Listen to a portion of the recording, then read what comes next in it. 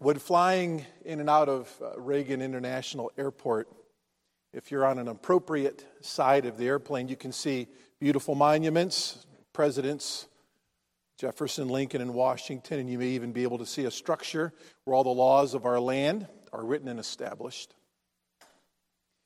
If you're fortunate enough, though, you'll also have the breathtaking experience of seeing the hundreds of rows of thousands upon thousands of small white monuments that pepper the rolling hills of Arlington National Cemetery.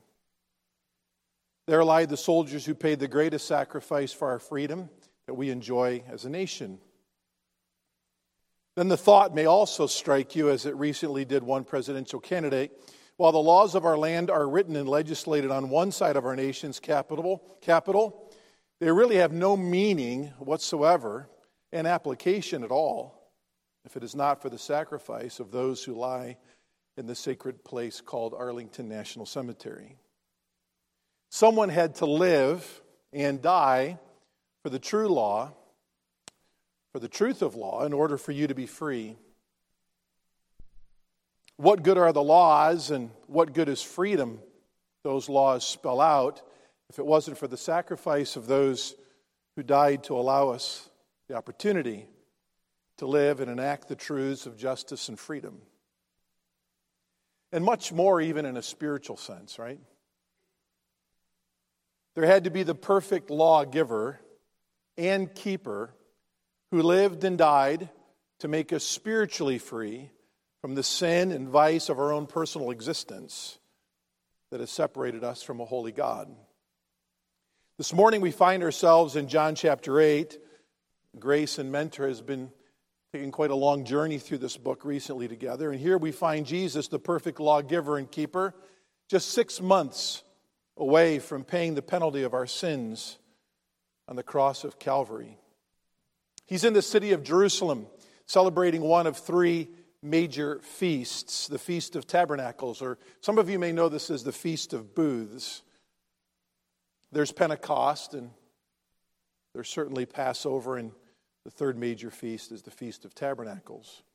Since the beginning of the book of John, Jesus has been challenged as to his person and purpose by the merely religious sect in the city.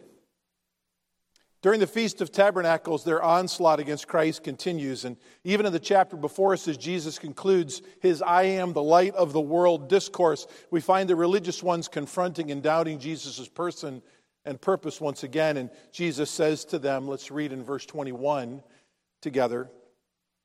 Then he said to them again, "I go away and you will seek me and will die in your sin. Where I am going, you cannot come." So the Jews were saying, surely he will not kill himself, and will he, since he says, "Where I am going, ye cannot come"? And he was saying to them, "You are from below, I am from heaven.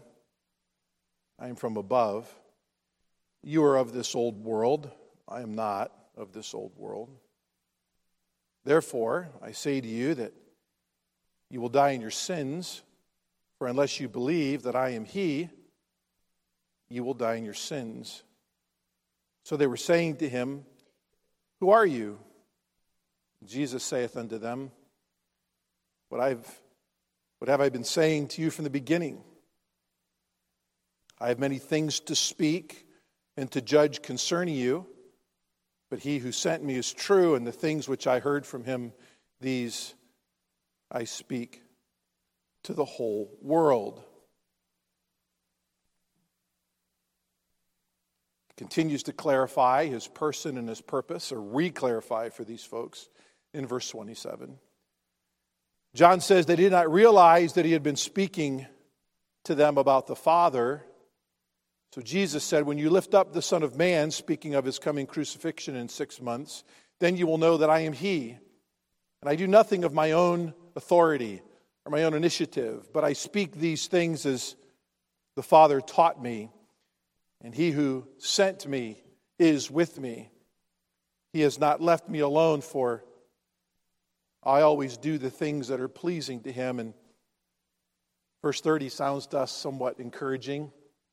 We'll clarify this as we go along. And he also spake these things And as he spake these things, many came to believe in him. We read something like this, and our hearts are refreshed, at least up front. Kind of think, oh wow, maybe these religious ones finally got it right. God is so good and so merciful to rehearse with all who do not yet believe in him, his person and his purpose for coming to earth. You see, the religious ones' minds had been stimulated. But the longest 15 inches in the world when it comes to being born again can be from your head to your heart. The divine perfect law keeper and giver knows at this point he does not yet have the hearts of the religious ones. So in love, he keeps diving deeper and deeper past their minds to reach their souls. And there we have our text for today in verses 31 and verse 32. As we read there, so Jesus was saying to these Jews who had believed him. Now this is, we'll find out, an intellectual assent, not an assent from the heart. If ye continue in my word, then you are truly disciples of mine, and you will know the truth, and the truth will make you free. True disciples of Jesus have been set free to live certain identifying or identifiers that would show to those around them their true spiritual identity was exclusively, as Pastor said early, in Jesus Christ alone. If you study on your own verses 31 to 59, the rest of the chapter, Jesus unpacks three specific and unique qualities of one who is exclusively in Christ and has been set free from their sin that had separated them from God. And here they are. If you're truly born again, you'll have no problem identifying God, your Creator, as your Father. Number two, you'll have no issue with proclaiming that our greatest possession that we have in Jesus is the inspired and preserved Word of God. And number three, you'll find out throughout the rest of the chapter that our greatest opportunity is to share in Christ's mission in proclaiming the good news to all men throughout the whole earth. Those are the three identifying realities of someone who's truly in Christ, that's truly been born again. And Jesus is going to continue by stating and clarifying and repeating these three virtues of someone who's truly born again. He's going to, in doing so, he's going to be proving to those religious ones that they had given mere intellectual assent because they still did not identify with God as their heavenly Father in a spiritual sense. They certainly did not believe in the living Word of God, the Logos that was speaking to them. Therefore, they could not live in Him. And they certainly were not sharing, even close to sharing, His purpose and mission for why He came to earth. So, for this morning, we have time to unpack just the first of these three realities for someone truly set free. God is their heavenly Father in a spiritual sense. You know, as a pastor, it's never a comfortable situation when you have a gal come into your office with a boyfriend and she sets up the appointment and they want to talk about relationship issues. And one of the issues that needs to be addressed is this gal is an unwed mom, and she's not sure that the boyfriend sitting next to her is the father of her child. And this guy, before that appointment, which is often true, has no idea that it may not be. And she wants the pastor to be the buffer, the mediator, to shield her from the anger of her boyfriend as she announces this potentially troublesome situation. So unfortunately, many times we've got to go to the practical application of, hey, you got to get a paternity test. We've got to find out who the real biological dad is. And those are most uncomfortable. As we read here throughout the rest of John chapter 8, in relationship to Jesus confronting the religious leaders as to who their true spiritual father is, it's going to get a little uncomfortable. But aren't you glad personally that God the Spirit made you radically uncomfortable as He identified for you in your past how far from God you really were because of your own sin? You might remember back very briefly this morning those painful moments, and you might want to run from those painful moments of reminder of how absolutely scared and fearful you were when God the Spirit exposed you as the lost sinner that you really are. Nonetheless, Jesus, in His loyalty to the Father, speaks truth to those who intellectually had believed in Him, but had not yet surrendered their wills to Him. For the Jewish leader, of course, throughout the rest of the book, or the chapter, they do have a father. His name is Abraham, they say. In verse 33, verse 36, verse 39, verse 53, verse 56, and verse 58, both the Jews and Jesus have no problem admitting that they all descend from their family tree from the loins of Abraham. Of course, as Jesus questions a religious one's paternity test, they also turn and question his. This is how we know that the belief in verse 31 that we read about is just an intellectual. This is where we begin to understand that though they believed in him maybe as a prophet, maybe even as a prophet sent from God, they did not see him as the Logos of God just yet. Jesus, as he's done multiple times in John's gospel so far, claims that he's from above and that he does the will of his Father. He does so in verse 38, 40, and 42. Quite powerfully, Jesus says, I proceed from the Father. I come forth from God, speaking of his incarnation. I did not come on my own initiative, but God sent me, speaking of his mission in verse 54. It is my Father who glorifies me. Verse 55, so important. He says twice, I know him, in that verse 58. Both intuitively and by personal experience, I know the Father. And that statement compels them to unlawfully pick up stones at the end of John chapter 8 to kill him. When Jesus says, before Abraham was, and there's that bold proclamation of his nature, I am. I suppose one might think that the paternity debate would be over by now, but John's just getting started. It truly does dominate the passage. Again, remember, this is a matter of true discipleship. True saving faith is going to claim the right spiritual DNA.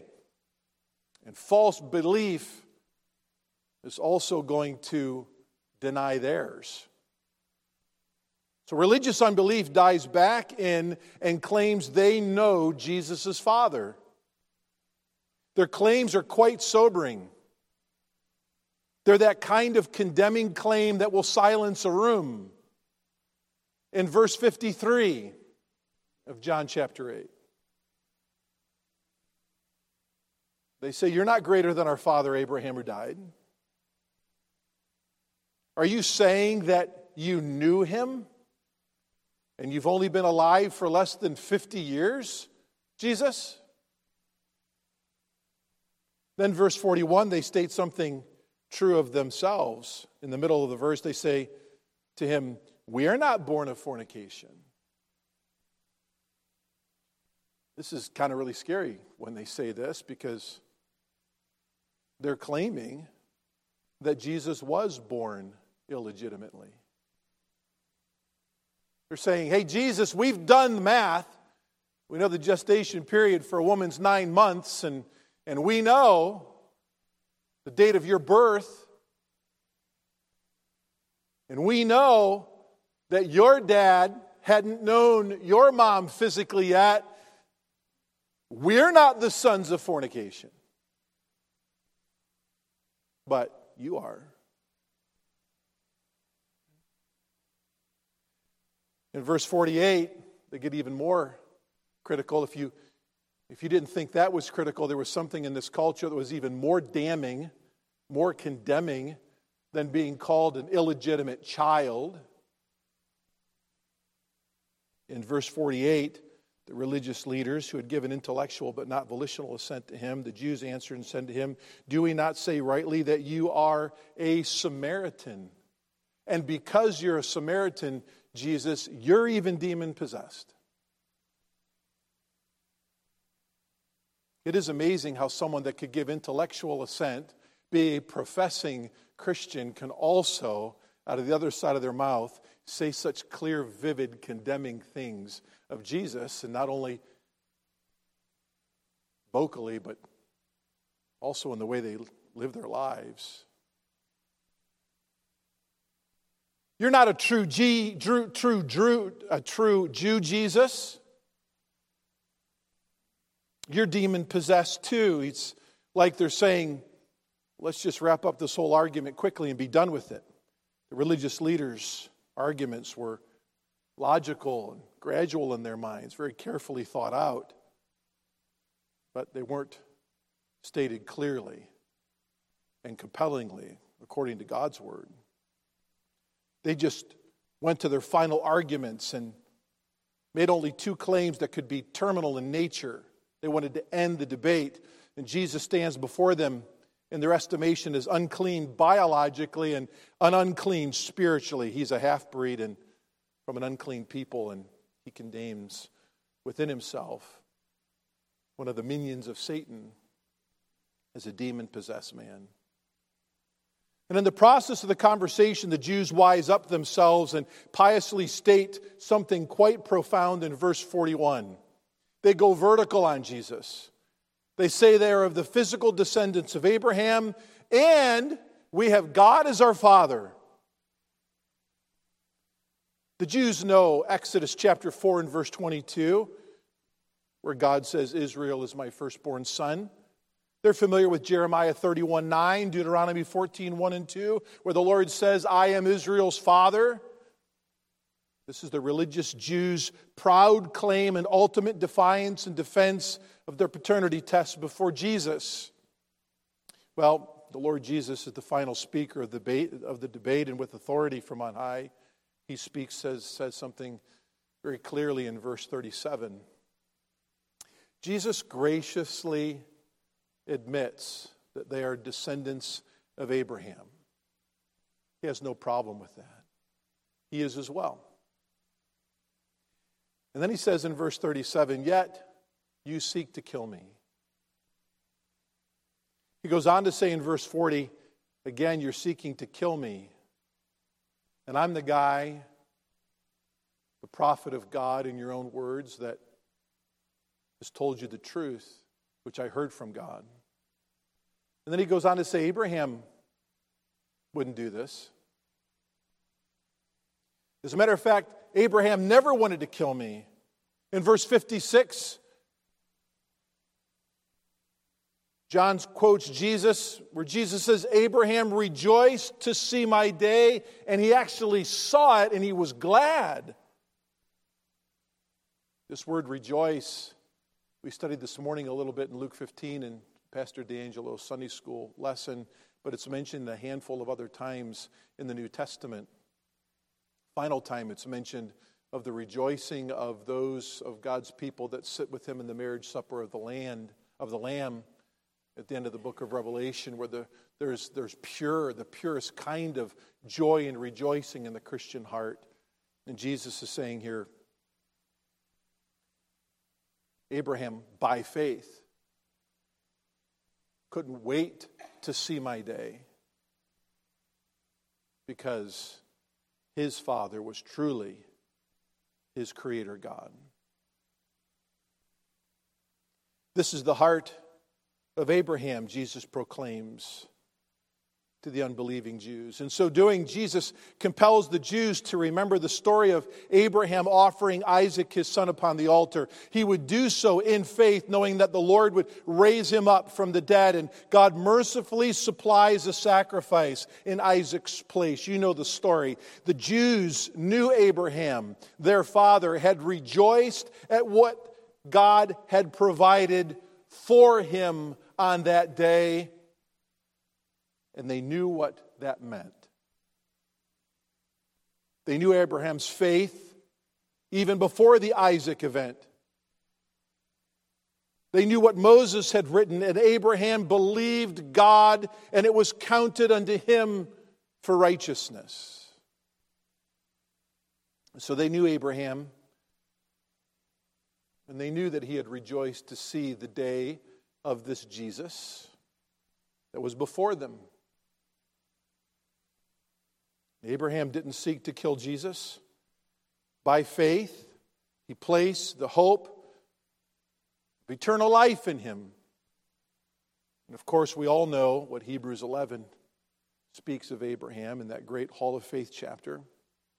So like a skilled debater, Jesus inductively continues to build his paternity argument against the religious ones and continues his deeper dive by saying in general terms, verse 38, therefore,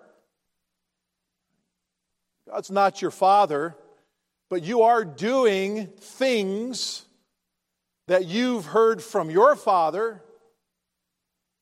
Skillfully, Jesus directly ties their unlawful desire to kill him, and this would have been in their minds grammatically directly associated with the Decalogue, where the law of Moses says, thou shalt not what? And what's the Hebrew term there? Premeditatively commit murder. Senselessly take one's life. So Jesus knows the desires of their hearts to senselessly, premeditatively take his life. And he says, you're doing the will of your Father. And he continues in verse 41. After a bit more thorough interchange, Jesus lays it on the line and claims in verse 44, you are of your father, the devil, and you continue to do the lusts of your father. Jesus goes back to Moses' writings of Creation Week with his closing paternity arguments by identifying their father as the devil, who was a murderer from the beginning. He tempted Adam to sin. He knew the consequence would be death. He goes on to say, and the devil doesn't even stand in the truth. The devil is the antithesis of truth. He's distorted the truth, even from the garden. I mean, hath God said, as he spoke to Eve, there is no truth in him. Whenever he speaks, it's a lie. He speaks from his own nature.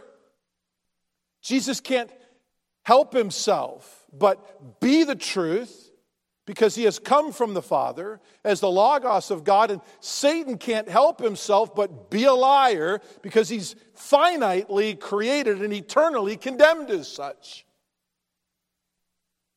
He is the liar of all liars. He's the father of all lies. Jesus couldn't be more clear. Then he continues with them in verse 46. So which one of you is going to convict me of sin? The word convict here in the original language is give, not just the sentencing or the reason why you want to kill. Give the data, give the proof, give the exhibit A, B, and C. Bring me to trial. Convict me. Who among you can do that? Of course, the room's silent.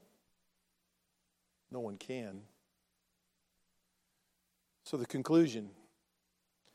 Jesus' Father is eternal and true, and he has narrated himself and sought to glorify himself in the person of his Son, Jesus Christ. The Father is one with whom Son has enjoyed eternal, unsullied fellowship. Jesus has known him from eternity past. His origin is from him. His mission is granted from the Father. And Jesus was glad to humble himself to the will of the Father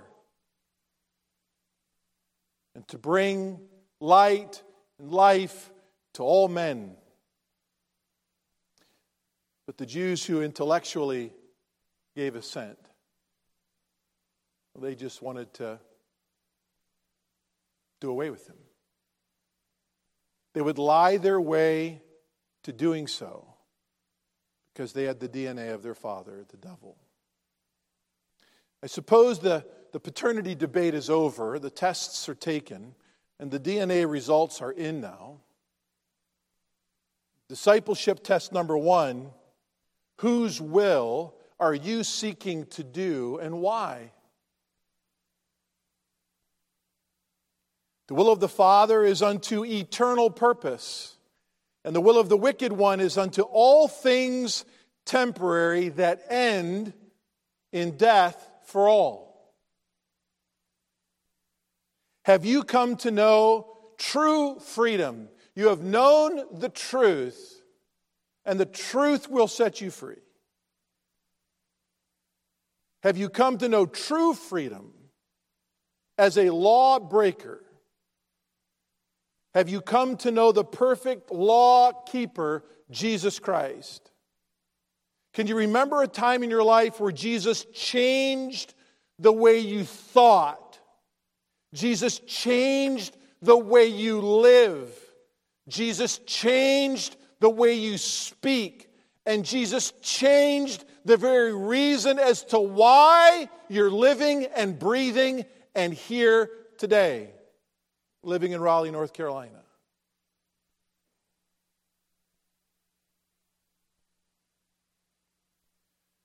You see, my friends,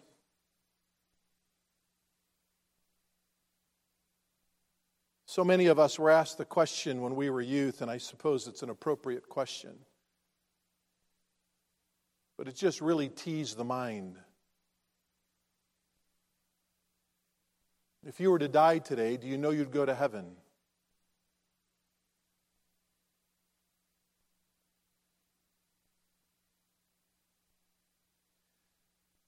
So many of us, including this guy,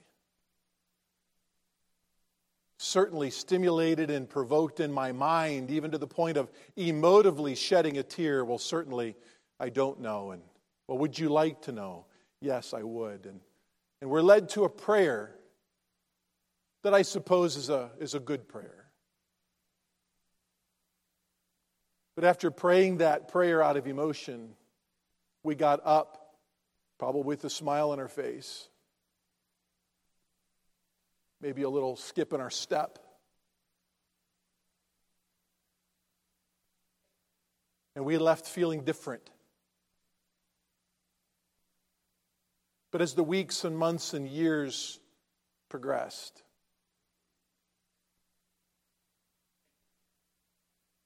those identifiers as God as our Father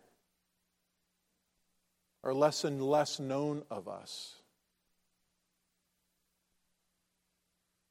As we began, I'd like to conclude by encouraging you to go through the rest of John chapter 8 sometime this evening and underline every reference to Jesus as the Word of God, and underline every reference of the spoken Word of God, and understand that's synonymous with the written Word of God. How is your relationship? Is it deepening with Scripture itself? Do you know the Father because you know the Logos, the Son, who is the living Word of God? And do you value the inspired, written, preserved page of Scripture as your greatest possession other than Christ on this earth?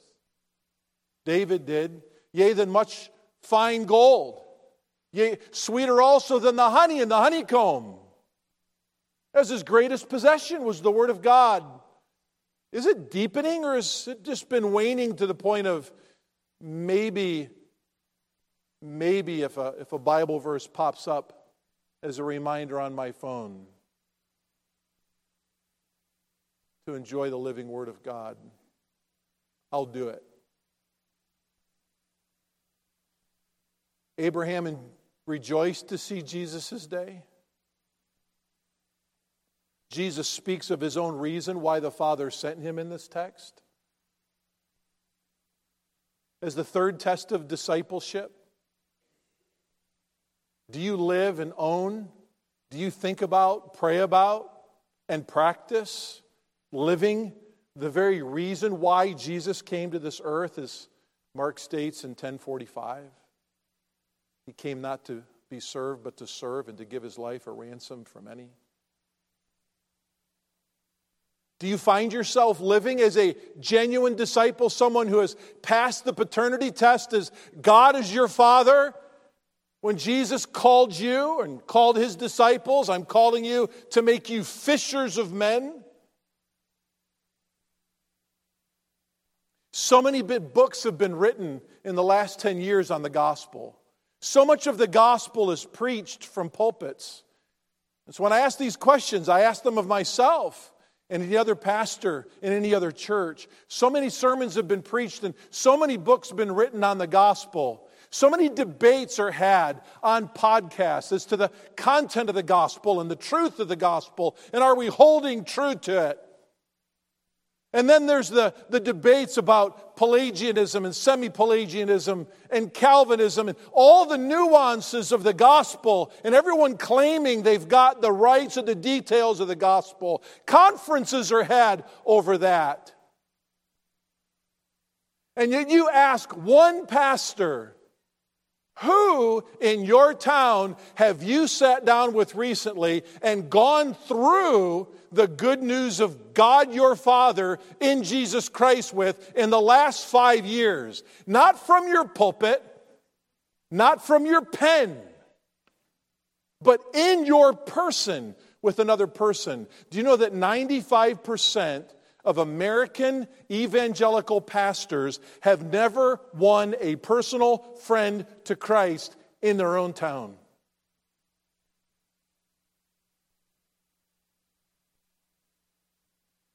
And the percentage is the same for their church members. People are being saved through VBSs, maybe through invitations, maybe at special occasions, events, funerals, weddings. Praise God, his arm is not short that it cannot save. But my friends, I would say those are all second-line offenses for the gospel. The tip of the spear, first line, is you as God the Father's disciple in Jesus Christ. Are you on mission personally with your neighbor, with your coworker, with your family member, with your banker, with the person you exercise with? We all only have 168 hours in our week. And those hours are filled up with a lot of wonderful, noble things that we do. But my friend, if we're not on mission, can we truly say, can we boldly, confidently say, God is my Father? Or have we just given intellectual assent and satisfied our hearts that it's okay to believe that he's the Son of God and miss out what it means to have life through his name, which is the whole theme of the book of John? Have life through his name, eternal life that looks like something. It lives a very certain way in our communities. Have life through his name.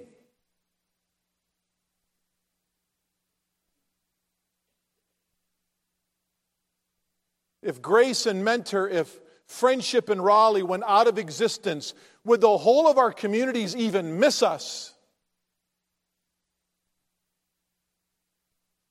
Would they even care? Churches across Northeast Ohio are emptied, they're sold, they're becoming ice cream parlors. They're becoming bars. They're becoming retail establishments all over Northeast Ohio. Quite frankly, all over our country. You know what? A lot of those churches closed while their pastors stood up behind this box and they faithfully preach God's word every week.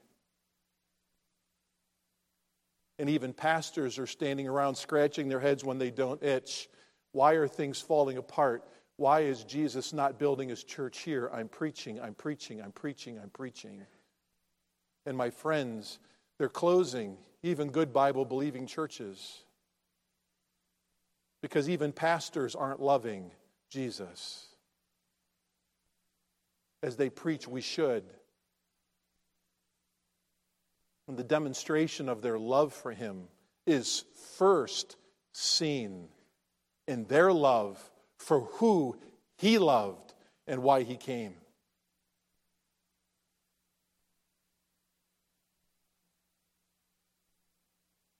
Is your Father God? And are you doing the will of your Father in these ways? Let's pray together.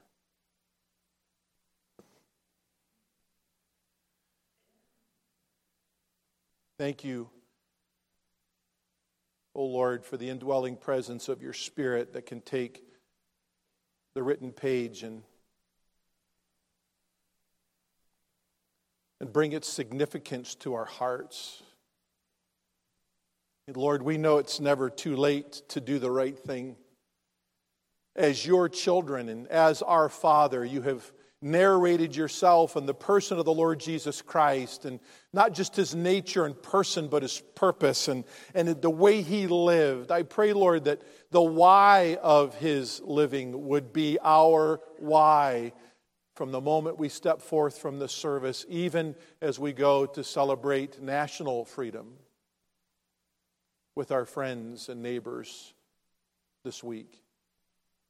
May they see in us a soul that's been set free from on high by the way we live and love and speak of our wonderful Jesus. Lord, use every soul, man, woman, and child at Friendship Baptist Church to have a Spirit-filled burden for the lost souls that they rub shoulders with in the natural rhythms of their lives. As families, may we get on our knees and would we beg that you would use us for Christ's sake in and among the people that you've providentially placed us with for heaven's sake. May we go about each and every day with faces in our minds and names on our lips of those we love that are lost. And may you give Friendship Baptist Church and its true disciples a great harvest of lost souls in 2023 as they seek to live the will of the Father as done and demonstrated by the Son in their own lives as his children. In Christ's name, amen.